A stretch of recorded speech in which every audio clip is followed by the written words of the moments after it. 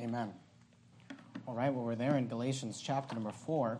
And, of course, on Wednesday nights, we are studying the book of Galatians. We're going verse by verse through the book of Galatians, and we find ourselves tonight finishing up Galatians chapter number 4. We've actually already dealt with the first 20 verses of this chapter, and tonight we're going to look at verses 21 through 31.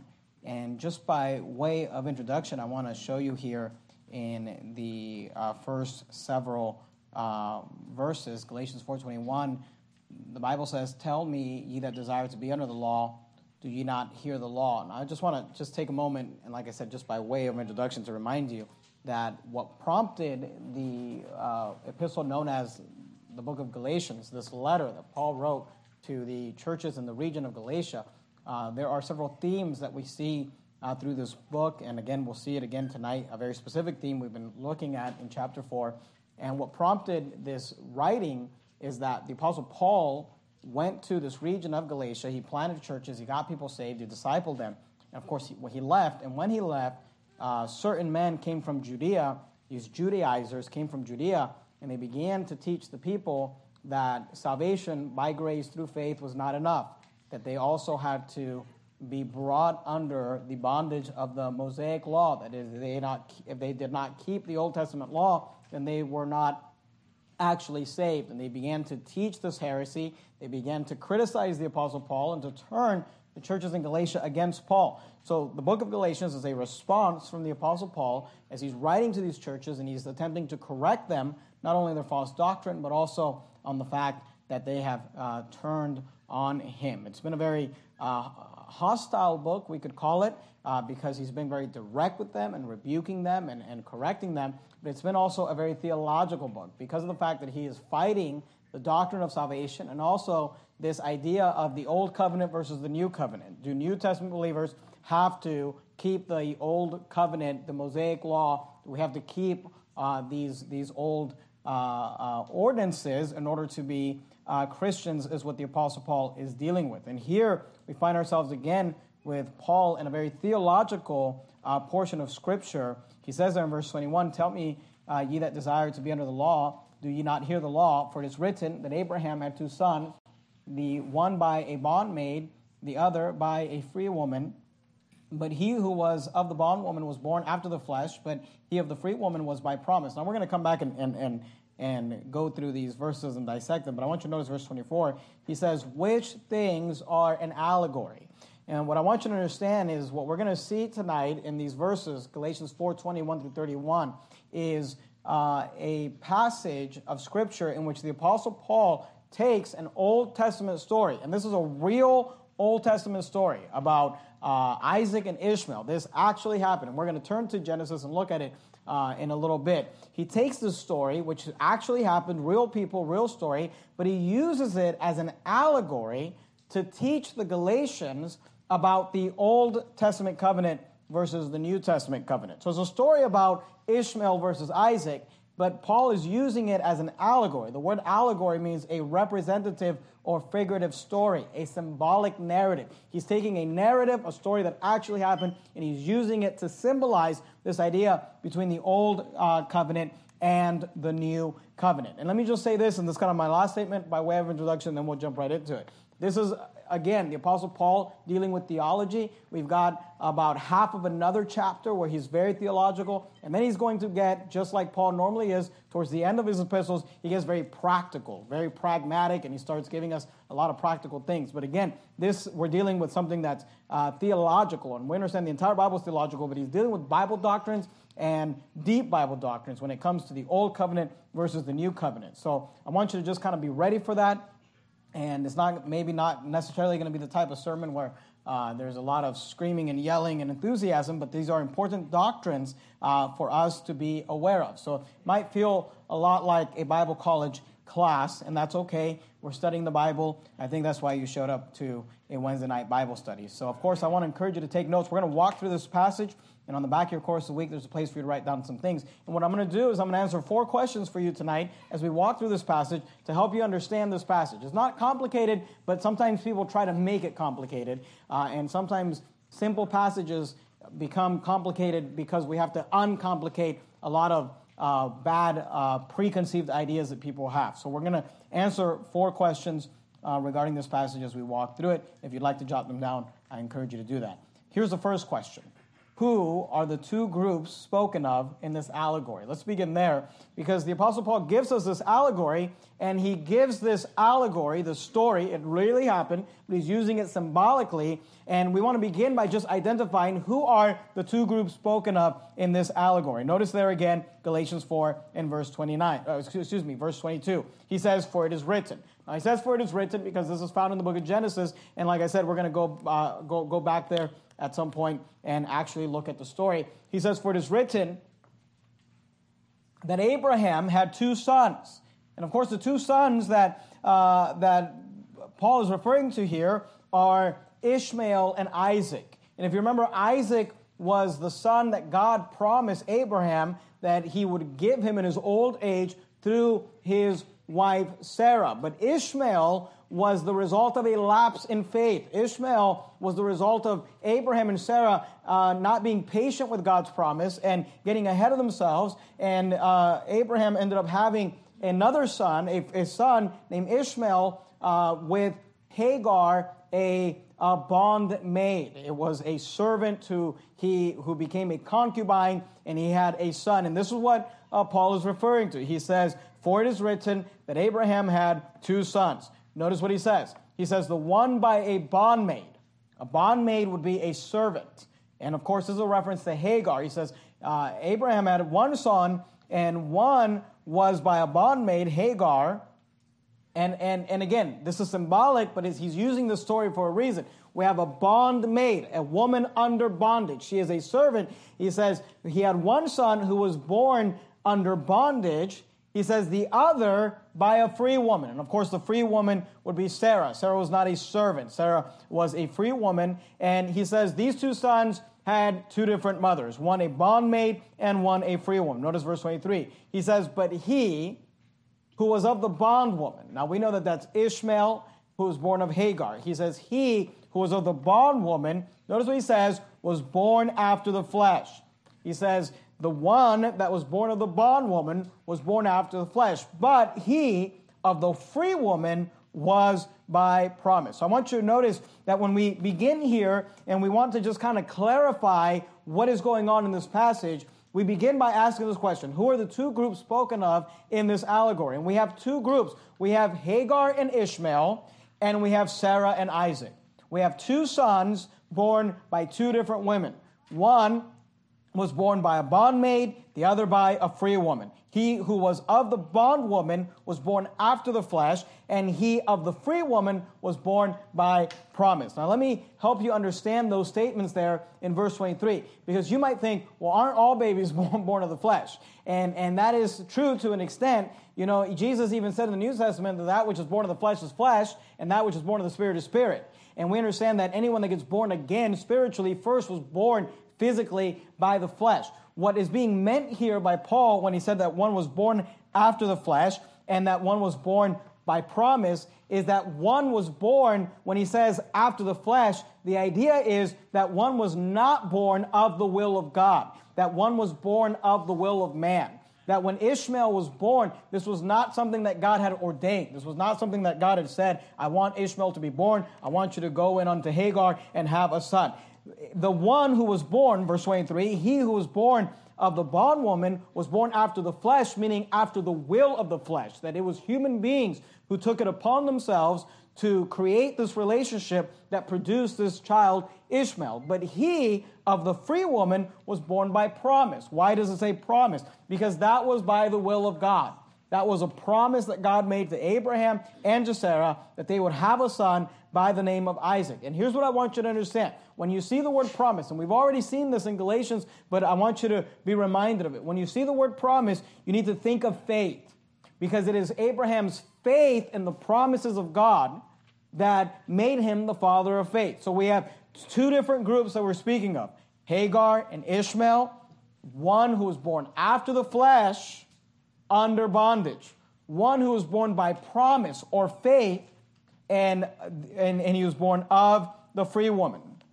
We have Hagar and Ishmael. Sarah and Isaac. Who are the two groups spoken of in this allegory? Hagar and Ishmael, Sarah and Isaac. Now we understand that these two groups are used as an illustration because Paul already told us this was an allegory. It was symbolic of something that he wants to teach. So the next question we need to ask is this: what do the two groups represent?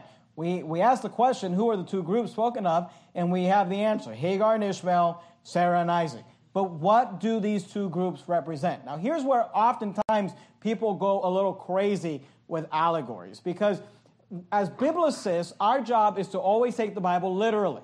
Now, not everything in the Bible is literal, but we should always take the Bible literally, except for when the Bible tells us that something is not literal. Obviously, Jesus gave parables that were not literal. Here, Paul is saying, I'm going to take an actual story, but I'm going to use it symbolically. He tells us it's an allegory. And here's what you need to understand.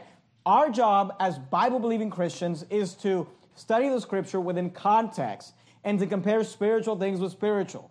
So where some people might go off the cliff at this point and say, well, here's the two allegories, and let me tell you what I think, we need to actually allow the Bible to be its own commentary and allow the Bible to tell us what this allegory means. And Paul does a good job at telling us that. He says there are two groups that I'm going to use symbolically: Hagar and Ishmael, Sarah and Isaac. So the next natural question would be, well, what do these two groups represent? And the answer is twofold. One is that they represent two covenants. Notice it there in verse 24. He says, which things are an allegory? He said, this is an example of something symbolic. He says, for these are the two covenants. All right? So you say, how do we know that these two groups represent two covenants? Did you get that from a commentary? Did you get that from some sort of theological book? No, we got it from the Word of God. The Word of God itself is telling us, look, which things are an allegory, for these are two covenants. Notice the one from the Mount Sinai, which gendereth to bondage. And then notice what he says, which is Agar. Now, Agar there is the New Testament spelling of the Old Testament name Hagar. And I want you to notice that Paul says, look, these two groups represent two different covenants. So then the next question would be, well, which one represents which covenant? We've got an Old Testament covenant and a New Testament covenant. Which one represents which covenant? And Paul says in verse 24, he says, which things also are an allegory, for these are the two covenants. He says, one of the covenants is from Mount Sinai, which gendereth, that word means produces or brings forth, he says, to bondage. And then he says, which is Agar, or Hagar. Now that would make sense because Hagar was the bondmaid, was the bondwoman. And here Paul is identifying for us which group represents which covenant, because he says Hagar and Ishmael represent the covenant from Mount Sinai. Notice verse 25. For this Agar, notice, is Mount Sinai in Arabia. So we've got two covenants. Which one is which? Well, we know that Hagar and Ishmael are a representation of the covenant made in Mount Sinai. Now keep your place there in Galatians chapter 4. That's our text for tonight. But go with me, if you would quickly, to the book of Exodus in the Old Testament. Genesis, and then you've got the book of Exodus chapter 19.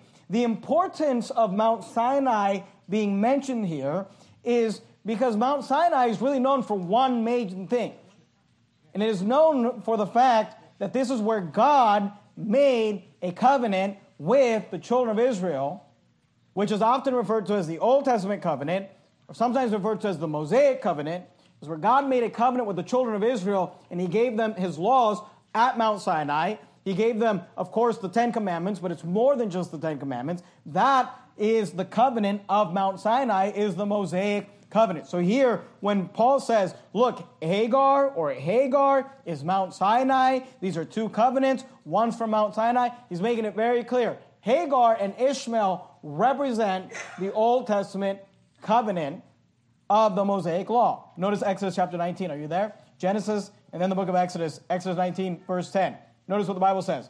And the Lord said unto Moses, go unto the people and sanctify them today and tomorrow, and let them wash their clothes. And be ready. And by the way, this is, of course, the children of Israel. They just came out of Egypt, and they are now encamped around Mount Sinai here in Exodus 19. Look at verse 11. And be ready against the third day. For the third day, the Lord will come down in the sight of all the people. Notice it, upon Mount Sinai.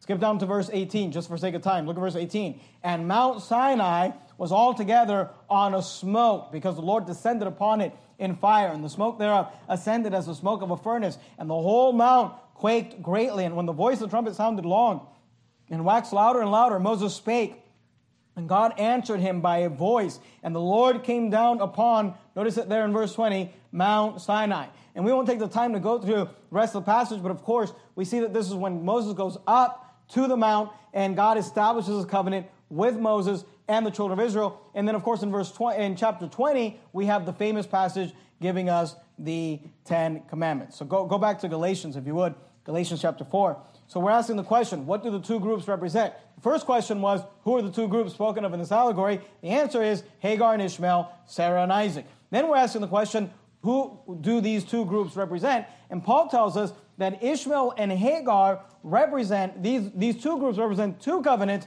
and Ishmael and Hagar represent the covenant made in Mount Sinai. That is the Old Testament Mosaic covenant. Now, what does that leave for Sarah and Isaac? That leaves the New Testament covenant. And we're going to get to that here in a minute. But I want you to notice, not only are there two covenants represented by these two groups, there are also two Jerusalems represented by these groups. Now, Jerusalem, of course, is a city. And you might be thinking, I thought there was only one Jerusalem. But the Bible tells us there's actually two. And there are two Jerusalems that are represented by these two groups. Are you there? In Galatians chapter 4, look at verse 25 again. For this Agar is Mount Sinai in Arabia.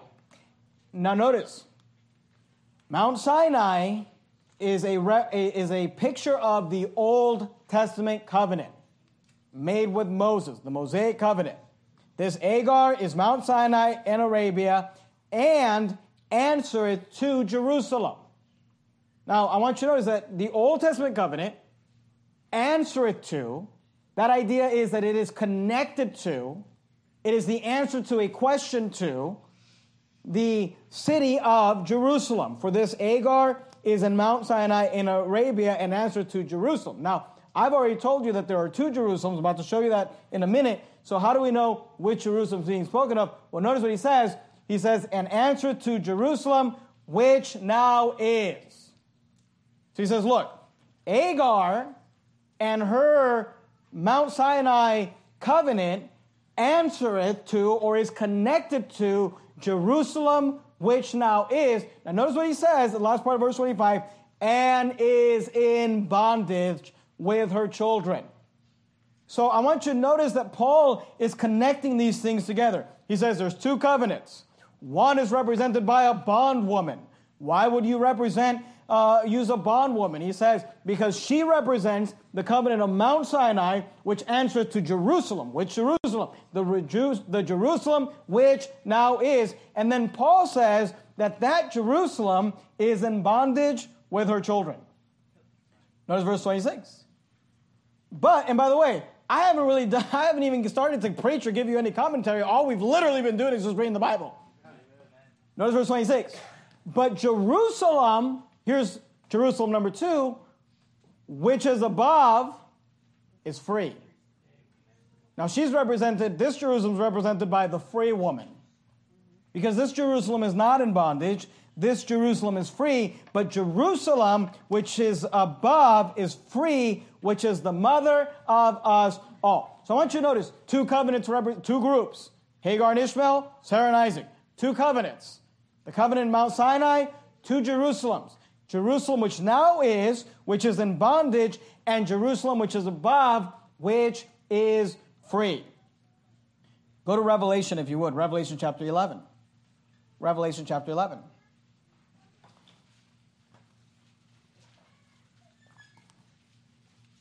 I want you to notice these two Jerusalems. And let me tell you something. God does not think very highly of the Jerusalem which now is. Now, and look, I'm not against, people going over to Jerusalem and as a tourist and seeing it and seeing, of course, where Jesus was crucified, all those things. I don't think there's anything wrong with that. But as far as seeing it as some sort of a spiritual oasis or spiritual place, that did not come from the Bible. Because in Revelation chapter 11, now notice what it says. Revelation 11, verse 8. Now, Revelation, of course, is end times prophecy. These are things that have not yet happened, but I want you to notice what the Bible says about Jerusalem. And their bodies, Revelation 11:8, and their bodies, just for context, what's being referred to here is the two witnesses of the end times who have now been killed by the Antichrist. And their bodies shall lie in the street of the great city. What city? Well, it doesn't give us a name, but he does give us enough of a description to let us know what city he's referring to. He says, and their bodies shall lie in the street of the great city. Now, before he tells us what city it is, he wants to tell us what he thinks of it spiritually. What does he think about this great city? He says, which spiritually is called Sodom and Egypt. Now, let me ask you something. Are those two cities, good cities in the Bible? No. Sodom, Egypt. He says, look, their bodies were killed. They're going to lie in the streets of a great city, which is spiritually called Sodom and Egypt. You say, what city are you talking about, God? Notice what he says, where also our Lord was crucified. Now, what city was the Lord Jesus Christ crucified in? Jerusalem. Revelation 11 tells us exactly what it is that God thinks of the city of Jerusalem, again, as far as being a spiritual place or a spiritual location. And he says, spiritually, it's Sodom. Spiritually, it's Egypt. And again, please don't misunderstand me. If you want to go there and tour it and all that, I don't have a problem with that. But you should just understand, the value of it is that you go and just see where Jesus lived and walked and ministered and see where he was crucified and where he resurrected. And all those things are great. But we should not, Paul is teaching, is look at Jerusalem as some sort of a spiritual place. He says, because our Jerusalem is from above. He said, in fact, that Jerusalem, the Jerusalem which now is, the Jerusalem that is still supposedly under the Old Testament law, is in bondage. Now notice the second Jerusalem there in Revelation. Go to Revelation 21. Revelation 21. Look at verse 1. Now when you remember that Paul is fighting these Judaizers who are trying to bring this Old Testament Mosaic law into salvation, you understand why he's making these points. Revelation 21, verse 1, and I saw a new heaven and a new earth, for the first heaven and the first earth were passed away, and there was no more sea. Verse 2, and I, John, saw the holy city, notice it, New Jerusalem, coming down from God out of heaven, prepared as a bride, adorned for her husband. So here we see the Jerusalem which is, according to Galatians, from above. But Jerusalem, which is above, is free. What Jerusalem is that? It's the New Jerusalem, coming down from God, out of heaven, prepared as a bride, adorned for her husband. So we have two groups, Hagar and Ishmael, Sarah and Isaac. What do they represent? Two covenants. Hagar and Ishmael are the covenant that was made in Sinai, and two Jerusalems. Jerusalem, which now is, which is in bondage, and Jerusalem, which is from above and which is free. Go back to Galatians chapter number 4. Now, it should already kind of be clear which group is which, but let's just go ahead and answer the question. Which group is which? I mean, we got two groups here. Ishmael and Hagar, Isaac and Sarah. So what group represents what group? Who does Isaac represent? I want you to notice that Paul answers the question here in Galatians 4 and verse 27. He says, for it is written, rejoice, thou barren that bearest not, break forth and cry, thou that travailest not, for the desolate hath many more children than she that hath an husband. And if you understand what that verse is talking about, you know that's true. Look at verse 28. Now I want you to notice that Paul now begins to speak in a way in which identifies him with the Galatians. He says, now I want you to notice what he says. He says, now we brethren. So the people that Paul is speaking to, he is acknowledging them or assuming that they are believers because he calls them brethren. He says, now we brethren. Now, I want you to understand, okay, just real quickly, that who Paul is speaking to when he says we and he calls them brethren is Gentile believers. You say, prove it. Okay, go to Galatians chapter 1. Galatians chapter number 1, and look at verse number 1. Remember that Galatia is a region. It's not a city, it's a region. And it's a region in what we would call today modern-day Turkey, which that region is actually considered Eastern Europe and or Western Asia, depending on who you're asking and where you're at. Galatians 1 and verse 1 says this, Paul, an apostle, not of men, neither by men, but by Jesus Christ and God the Father who raised him from the dead. Notice verse 2. And all the brethren. So remember, in Galatians 4:28, he says, now we brethren. But in Galatians 1:2, he tells us who the brethren are. He says, now all the and all the brethren which are with me. He says, notice what he says, unto the churches of Galatia. Look at verse, go back to Galatians 4:31. He says again this term, he's using this term. He says, look, I'm writing myself and the brethren that are with me, I'm writing unto the churches of Galatia. What are churches made up of? They're made up of believers. They're made up of brethren. He says in verse 28, now we brethren. Notice verse 31, so then brethren. Notice he's speaking to the Galatians who are Gentiles. He says, now we brethren, Galatians 4:28. Notice what he says, as Isaac was, are the children of promise. So when we ask the question, well, who represents who in this allegory? Who does Isaac represent? Well, according to Paul, Isaac in this allegory represents those of us who are born of faith. Amen. Because, of course, Isaac is the son of promise. He was born of faith because Abraham believed God and it was counted unto him for righteousness. Abraham had faith that the promise of God would come to pass and that Isaac would be born. Look at it again, Galatians 4:28. Now we, brethren, as Isaac was, are the children of promise. Look at verse 31 again. So then, brethren, we are not the children of the bondwoman, but of the free. So it's very clear which group is which. Who does Isaac represent? Isaac represents anyone who is born of faith, not of the flesh, but of faith, of promise. Who does Ishmael represent? Look at verse 29. But as then he, and we're going to get into this phrase here and dissect it, but I just want you to notice this real quickly. But as then he that was born after the flesh. Notice that Isaac represents those who are born of the faith. Ishmael represents those who are born of the flesh.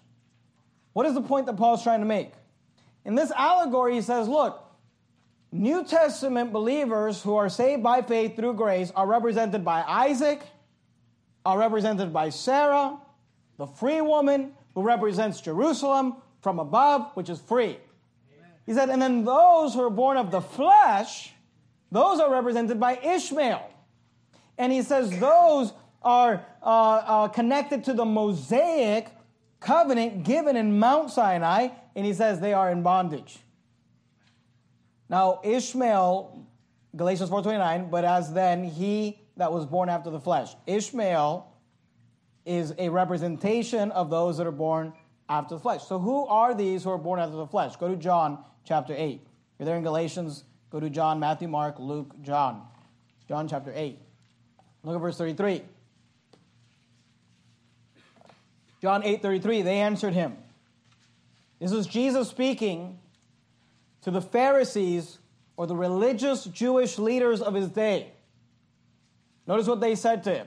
They answered him, we be Abraham's seed. What were they saying? They're saying, we are the physical descendants after the flesh of Abraham. They said, we be Abraham's seed. And then they say this, which I think is kind of funny, because they say, and we're never in bondage to any man. And I think to myself, did you forget about a little thing called, being in bondage in Egypt? Yep. Come on now. Did you forget about a little thing, what about your captivity in Babylon? Hello. Or how about the fact that when they're actually, these words are coming out of their mouth, they're in bondage to Rome. Right. So they answered him, we be Abraham's seed, and were never in bondage to any man. How sayest thou, ye shall be made free? Now notice verse 37, John 8:37. Notice what Jesus responds. He says, I know that ye are Abraham's seed. He said, I know that you are the physical descendants after the flesh of Abraham. He said, but ye seek to kill me, because my word hath no place in you. So does being the physical descendant of Abraham mean that God's word is automatically in you? And Jesus would answer that question and say no. Go to Luke chapter number 3. You're there in John. Just flip back to Luke chapter 3 and look at verse number 8. Luke chapter 3 and verse number 8. This is the preaching of John the Baptist. When the Pharisees, the Jewish religious leaders, came to John, notice what John says to these people. Luke 3:8. Bring forth, therefore, fruits worthy of repentance. And then John the Baptist begins to say to these Jewish leaders, he says, and begin not to say within yourself. He said, don't start saying within yourself, we have Abraham for our father. He says, for I say unto you that God is able of these stones to raise up children unto Abraham. What John was telling them is saying, look, your pedigree, your descendancy, the fact that you are a physical descendant of Abraham doesn't mean anything. He said, in fact, God is able of these stones to raise up children unto Abraham. See, the Jews are those that were born after the flesh. Go back to Galatians chapter 4. Galatians chapter 4. And let me just say this, because sometimes people, you start preaching like this, and sometimes people get a little nervous, but please understand something. When we're talking about the Jews, we're talking about the religion of Judaism. And today we live in this Christianity that says, Jesus said, I am the way, the truth, and life. No man cometh to the Father but by me. And yet you have Christians who will say, well, Hindus have to reject Hinduism and believe on Lord Jesus Christ to be saved. Or Muslims have to reject Islam and believe on Lord Jesus Christ to be saved. Or atheists have to reject atheism and believe on Lord Jesus Christ to be saved. But then they want to give the Jews just this free pass. And let me tell you something. We believe that Jewish people can be saved, and we want Jewish people to be saved, but God is no respecter of persons, and anyone that gets saved the same way by believing on the Lord Jesus Christ. So simply being a descendant, a physical descendant of Abraham, does nothing for you spiritually. That's right. Now notice Galatians 4 and verse 29. But as then he that was born after the flesh persecuted him that was born after the Spirit, even so it is now. Now here's what Paul is saying. Those that were born after the flesh, the Jews, are the ones who have persecuted those that were born after the Spirit. Now here's what's interesting. Paul says this. He says, but as then, because remember he's using a story, Ishmael and Isaac. He says, but as then, he that was born after the flesh persecuted him that was born after the Spirit. He says that's how it was in the story, the allegory I'm using, Paul says. And he says, even so it is now. He says it's the same way now. Now, what is it that Paul is talking about? Well, let's go to Genesis real quickly and look at the story. Genesis chapter 21. Genesis 21 should be fairly easy to find. First book in the Bible, Genesis 21. Do me a favor, when you get to Genesis 21, put a ribbon or a bookmark or something there because we're going to leave it and we're going to come back to it. And I want you to be able to get to it quickly. Genesis 21 and verse 8. Genesis 21 and verse 8. Notice what the Bible says. And the child grew. Now the child here is Isaac. We're going to see that in the context. And the child grew and was weaned, and Abraham made a great feast the same day that Isaac was weaned. So the child that's growing here is Isaac. Verse 9. And Sarah saw the son of Hagar, the Egyptian. Remember, she represents Jerusalem, which now is, which spiritually is Sodom and Egypt. And Sarah saw the son of Hagar, the Egyptian, which she had born unto Abraham, mocking. So what is Genesis 21:9 telling us? That Ishmael was mocking Isaac. Ishmael, it was a special day for Isaac. The child grew and he was weaned, and Abraham made him a great feast the same day that Isaac was weaned. And then Ishmael is mocking Isaac, and Paul is using that as an allegory or an analogy and saying, as it was then, the son of the flesh persecuting the son of the Spirit, he said, so it is now. The physical sons of Abraham are persecuting the sons of promise, are persecuting the sons of faith. Now let me just give you some thoughts regarding Ishmael real quickly. This is just my opinion. You can do whatever you want with this. These are just my thoughts. You go back to Galatians chapter 4. Keep your place right there in Genesis. We're going to come right back. Go back to Galatians chapter 4. My thoughts on Ishmael are this. I don't necessarily think that Ishmael as a person was necessarily a bad person. This story, and this story being used here, Paul says it's just an allegory. It's just a kid mocking another kid, and you know how kids are. They fight, they're bullies or whatever. I can't really find much in the Bible that says really anything negative about Ishmael. And I'm talking about Ishmael as a person, as an individual, because God promised Ishmael a nation in Genesis 21:13. God rescued Ishmael from dying in the wilderness, Genesis 21:17 through 19.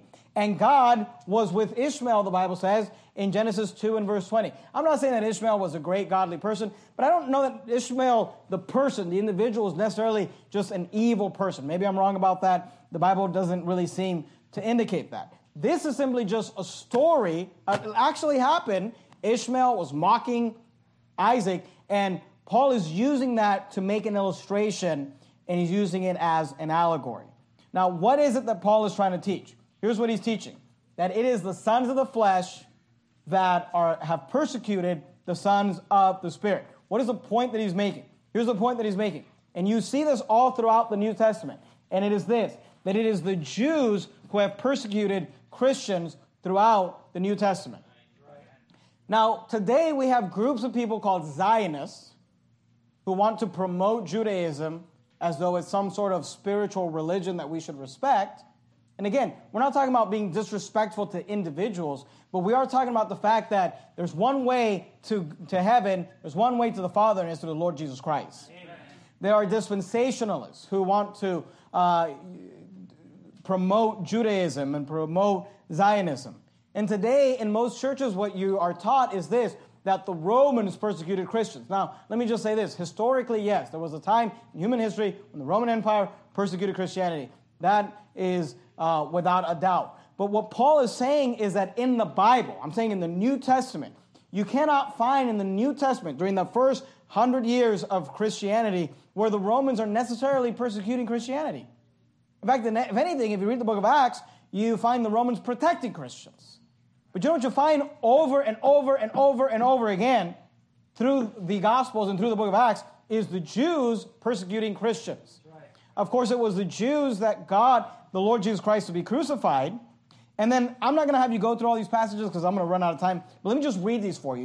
I'll give you the reference. You can jot them down if you like. They're all in the book of Acts. But I'll just read them just to make the point. Because this is the point that Paul is making. The point that Paul is making is this, that as then he that was born of the flesh persecuted him that was born after the Spirit, he said, even so it is now. And he's saying, in his day, Paul is saying, it is the Jews that were persecuting the Christians. Acts 9, verse 23. And after that, many days were fulfilled. The Jews took counsel to kill him, referring to Saul. Acts 13:45. But when the Jews saw the multitudes, they were filled with envy and spake against those things which were spoken by Paul, contradicting and blaspheming. Acts 13:50. But the Jews stirred up the devout and honorable women and the chief men of the city and raised persecution against Paul and Barnabas and expelled them out of their coast. Acts 14, verse 2. But the unbelieving Jews stirred up the Gentiles and made their minds evil affected against the brethren. Acts 14:19. Now look, I'm taking the time to read all these because I'm trying to make a point that this is just redundant throughout the Bible. Acts 14:19. And there came hither certain Jews from Antioch and Iconium who persecuted the people, and having stoned Paul, drew him out of the city, supposing he had been dead. Acts 17, verse 5. But the Jews which believed not, moved with envy, took unto them certain lewd fellows of the baser sort, and gathered a company, and set all the city on an uproar, and assaulted the house of Jason, and sought to bring them out of the people. Acts 18:12. And when Gallio was the deputy of Achaia, the Jews made insurrection with one accord against Paul, and brought him to the judgment seat. Acts 20, verse 19. Paul is speaking of his ministry. He says, serving the Lord with all humility of mind and with many tears and temptations, which befell me by the lying in wait of the Jews. Acts 21:27. And when the 7 days were almost ended, the Jews which were of Asia, when they saw him in the temple, stirred up all the people and laid hands on him. Acts 23:12. And when it was day, certain of the Jews banded together and bound themselves under a curse, saying that they would neither eat nor drink till they had killed Paul. Acts 23:27. This man, referring to Paul, was taken of the Jews and should have been killed of them, is what the chief captain wrote when he sent Paul away. And here's the point that I'm trying to make to you, is that Paul is saying, look, as it was then, so it is now. Paul is saying right now, it is the Jews that are persecuting. The sons of the flesh are persecuting the sons of the Spirit. And when you read the book of Acts, you know who you find just following Paul around, persecuting believers? It's the Jews. Now here's why I make the point and why I think it's funny. Because today, the dispensationalists and the Zionists, they don't like, because this is, when you break down this passage, it's really clear what Paul's talking about. But they don't like that. So they open up commentaries and biblical doctrinal books and all sorts of things. And, they try to turn this allegory of Isaac versus Ishmael, and they want to make it about the Jews versus Islam. And they're like, Ishmael is, the descendants are Islam, and Isaac, the descendants are the Jews. And they try to turn, but here's what's silly about that is that Islam started 600 years after Christ. So how could Paul say, as it was then, so it is now, when he's being persecuted by the Jews? He says the sons of the flesh, the Jews, are persecuting the sons of the Spirit, the sons of the promise, the sons of faith, you sons of believer. And then dispensationalists want to say, no, this is about the Jews and Islam. Islam didn't even start until 600 years later. There's no way, and just within the context.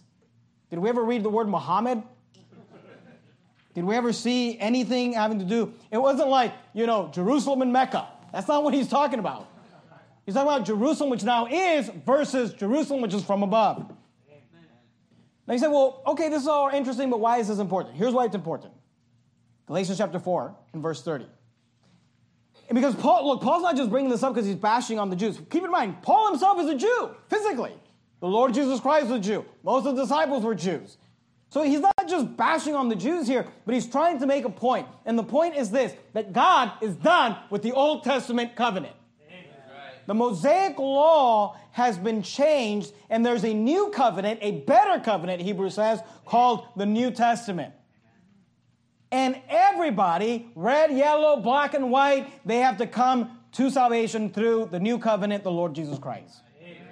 Now you say, why does this matter and why is it important? Here's the question we need to answer. And here's why Paul has been kind of funneling this idea through this passage. He says this, and here's the question.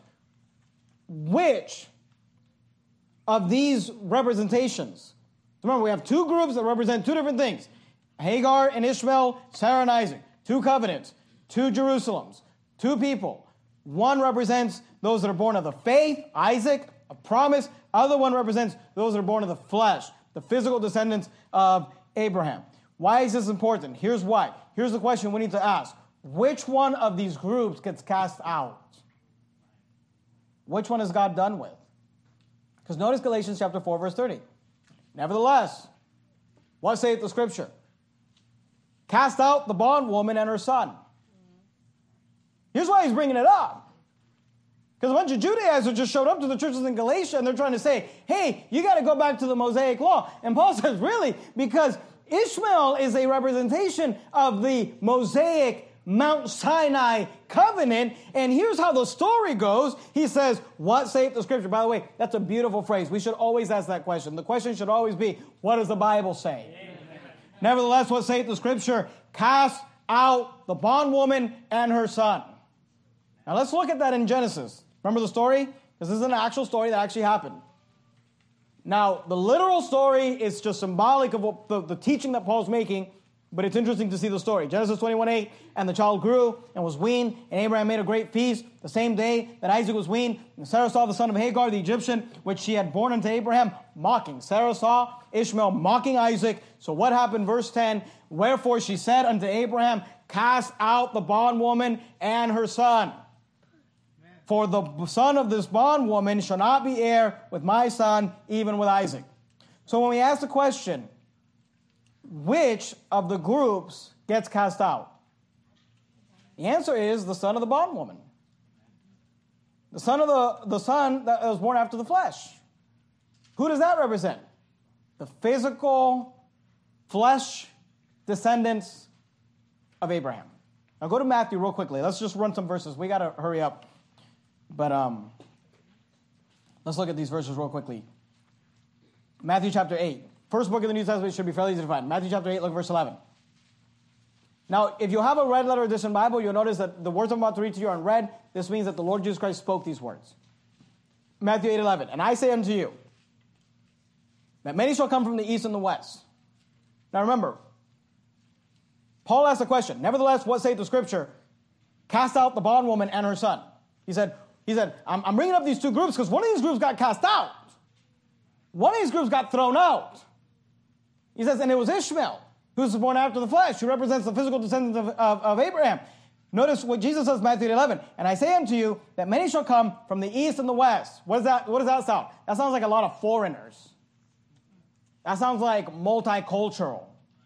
And I say unto you that many shall come from the east and the west and shall sit down with Abraham and Isaac and Jacob. These are the patriarchs. Where are they going to sit down with Abraham, Isaac, and Jacob? In the kingdom of heaven. Verse 12. But the children of the kingdom shall be, don't miss it, cast out. Shall be cast out into outer darkness. There shall be weeping and gnashing of teeth. Paul said, the scripture says, cast out the bondwoman and her son. Jesus said, let me tell you something. There's going to come people from all over the world, from the east and the west, and they're going to sit down in the kingdom of of heaven, with Abraham and Isaac and Jacob. But the children of the kingdom, the children that were born to Abraham, Isaac, and Jacob, are going to get cast out. You say, why? Because even if you're a physical descendant of Abraham, if you reject the Lord Jesus Christ, you're going to go to hell. You'll be cast out. God is no respecter of persons. There is no exception because you were physically related to Abraham. Go to Matthew 21. Matthew 21, look at verse 43. Shall be cast out. And you preach like this and people say, oh, you're just, anti-Semitic. But look, we believe. You say, well, then what should we do? Let's go get some Jews saved. In fact, let's not just get Jews saved, let's get everybody saved. Let's go knock doors and just knock everyone's door. And anybody that answers the door, red, yellow, black, and white, let's try to get them all saved. Amen. Because God is no respecter of persons, and heaven is going to be filled with people from the east and the west. But if people are thinking, and this is the problem with a lot of Christianity, a lot of Christians, they want to act like, oh, Israel and Jews or something. You literally go to Christian churches today and they'll have like a flag of the nation of Israel up. It's like, these are God's chosen people. What does God think about his chosen people? He thinks the same thing about as anyone that rejects Jesus. He says they're spiritually Sodom. They're spiritually Egypt. Matthew 21:43. Therefore, say I unto you, the kingdom of God shall be, this is Jesus speaking to the Pharisees. Notice what he says. Therefore, say I unto you, the kingdom of God shall be taken from you and given to a nation bringing forth fruits thereof. So he says, look, it's taken from you and it's given to another nation. What nation? A nation of Gentile believers. He ended the Old Testament. He landed the plane of the Old Testament. He said, the Old Testament didn't work. Now, Hebrews tells us it didn't not work because there was something wrong with the covenant. He says there was nothing wrong with the covenant, but the fault was in the people. They messed it up. So he said he ended the Old Testament and he started something new. He began a new covenant. He began a new testament. It's through the blood of the Lord Jesus Christ. Amen. So which group was cast out? The Jews, represented by Ishmael. Who will the Jews not be heirs with? Let's do this quickly and we'll finish up. Go back to Galatians chapter 4, look verse 30. Nevertheless, what saith the scripture? Galatians 4:30. Cast out the bondwoman and her son, for the son of the bondwoman, notice the last phrase of verse 30, shall not be heir with the son of the free woman. Go back to Genesis 21. If you can do it quickly, Genesis 21, this is what was said in Genesis 21. Wherefore she saith unto Abraham, cast out the bondwoman and her son, for the son of this bondwoman shall not be heir with my son, this is Sarah speaking, even with Isaac. The Bible says in Matthew 8 and verse 11, we just saw it, I'll just read it for you and we'll be done. And I say unto you that many shall come from the east and the west. See, it is the heirs of the free woman that are going to receive the inheritance. They're going to sit down with Abraham and Isaac and Jacob. And how sad for people who were related to Abraham, Isaac, and Jacob, who thought that their ticket into God's grace or God's heaven was simply saying that they're related to Abraham. How sad for them when they realized that they were cast out. Because they were actually represented by Ishmael. They were born of the flesh. Go to Matthew chapter 8. We'll just finish up right here and we'll be done. 4 questions. Who are the 2 groups spoken of in this allegory? Hagar and Ishmael versus Sarah and Isaac. What do the 2 groups represent? 2 covenants. An Old Testament covenant, New Testament covenant. 2 Jerusalem. Jerusalem which now is, and Jerusalem which is from above. Which group is which? Well, Isaac represents those who are born of the faith, those who are born of the promise. Ishmael represents those who are born of the flesh, those who are physical descendants. Which group gets cast out? Ishmael does. The physical descendants do. And who becomes an heir? Matthew 8:11, and I say unto you that many shall come from the east and the west, and shall sit down with Abraham and Isaac and Jacob in the kingdom of heaven. It is those from the east and the west that have become the heirs because they believed on the Lord Jesus Christ. Matthew 21:43, look at it. We'll just be done. Matthew 21:43. Therefore say unto you, the kingdom of God shall be taken from you. This is Jesus speaking to the that Old Testament covenant, the Jews. He says it's going to be taken from you. He says, and given to a nation, bringing forth the fruits thereof. So, who's going to reign with Christ? Who will be the heirs of the kingdom? New Testament believers. And the interesting thing is that it's anyone who's of faith. New Testament believers, and there's going to be Old Testament saints there. Abraham's going to be there. Isaac's going to be there. Jacob's going to be there. Moses is going to be there. David's going to be there. Why? Because they all called upon the Lord through faith. They weren't trusting. See, in the Old Testament, the way it was supposed to work is they had this covenant with God, but they weren't trusting those sacrifices to save them. But by the time Jesus shows up in the New Testament, the Jews have taken this Old Testament covenant and they perverted it. They turned it a works-based salvation. And Paul is fighting the Galatian Christians and saying, don't add works to salvation. What if it's Jews? And he says, nobody. God doesn't care about that. He said, in fact, let me tell you something. The Jews, and Paul's a Jew, says they get cast out. Because the only way to be an heir is to the Lord Jesus Christ. Amen. Let's bow our heads and have a word of prayer. Heavenly Father, thank you, Lord, for this passage of Scripture. And, Lord, I pray that you'd help us to understand. And I realize that these portions of Scripture maybe not the most exciting or the most, they can be a little deep. But I pray you'd help us to be a church that would be interested in learning the Word, knowing the Word. And I pray you'd help us to understand these things. Not so that we can think worse of any one group, but just to not be a respecter of persons and to realize that all groups, everybody needs Jesus. And thank you for the new covenant. Thank you for the New Testament. Thank you for the Lord Jesus Christ. We love you. In the matchless name of Christ, we pray. Amen. We're going to have Brother Moses come up and lead us in a final song. Just want to remind you real quickly that if you want to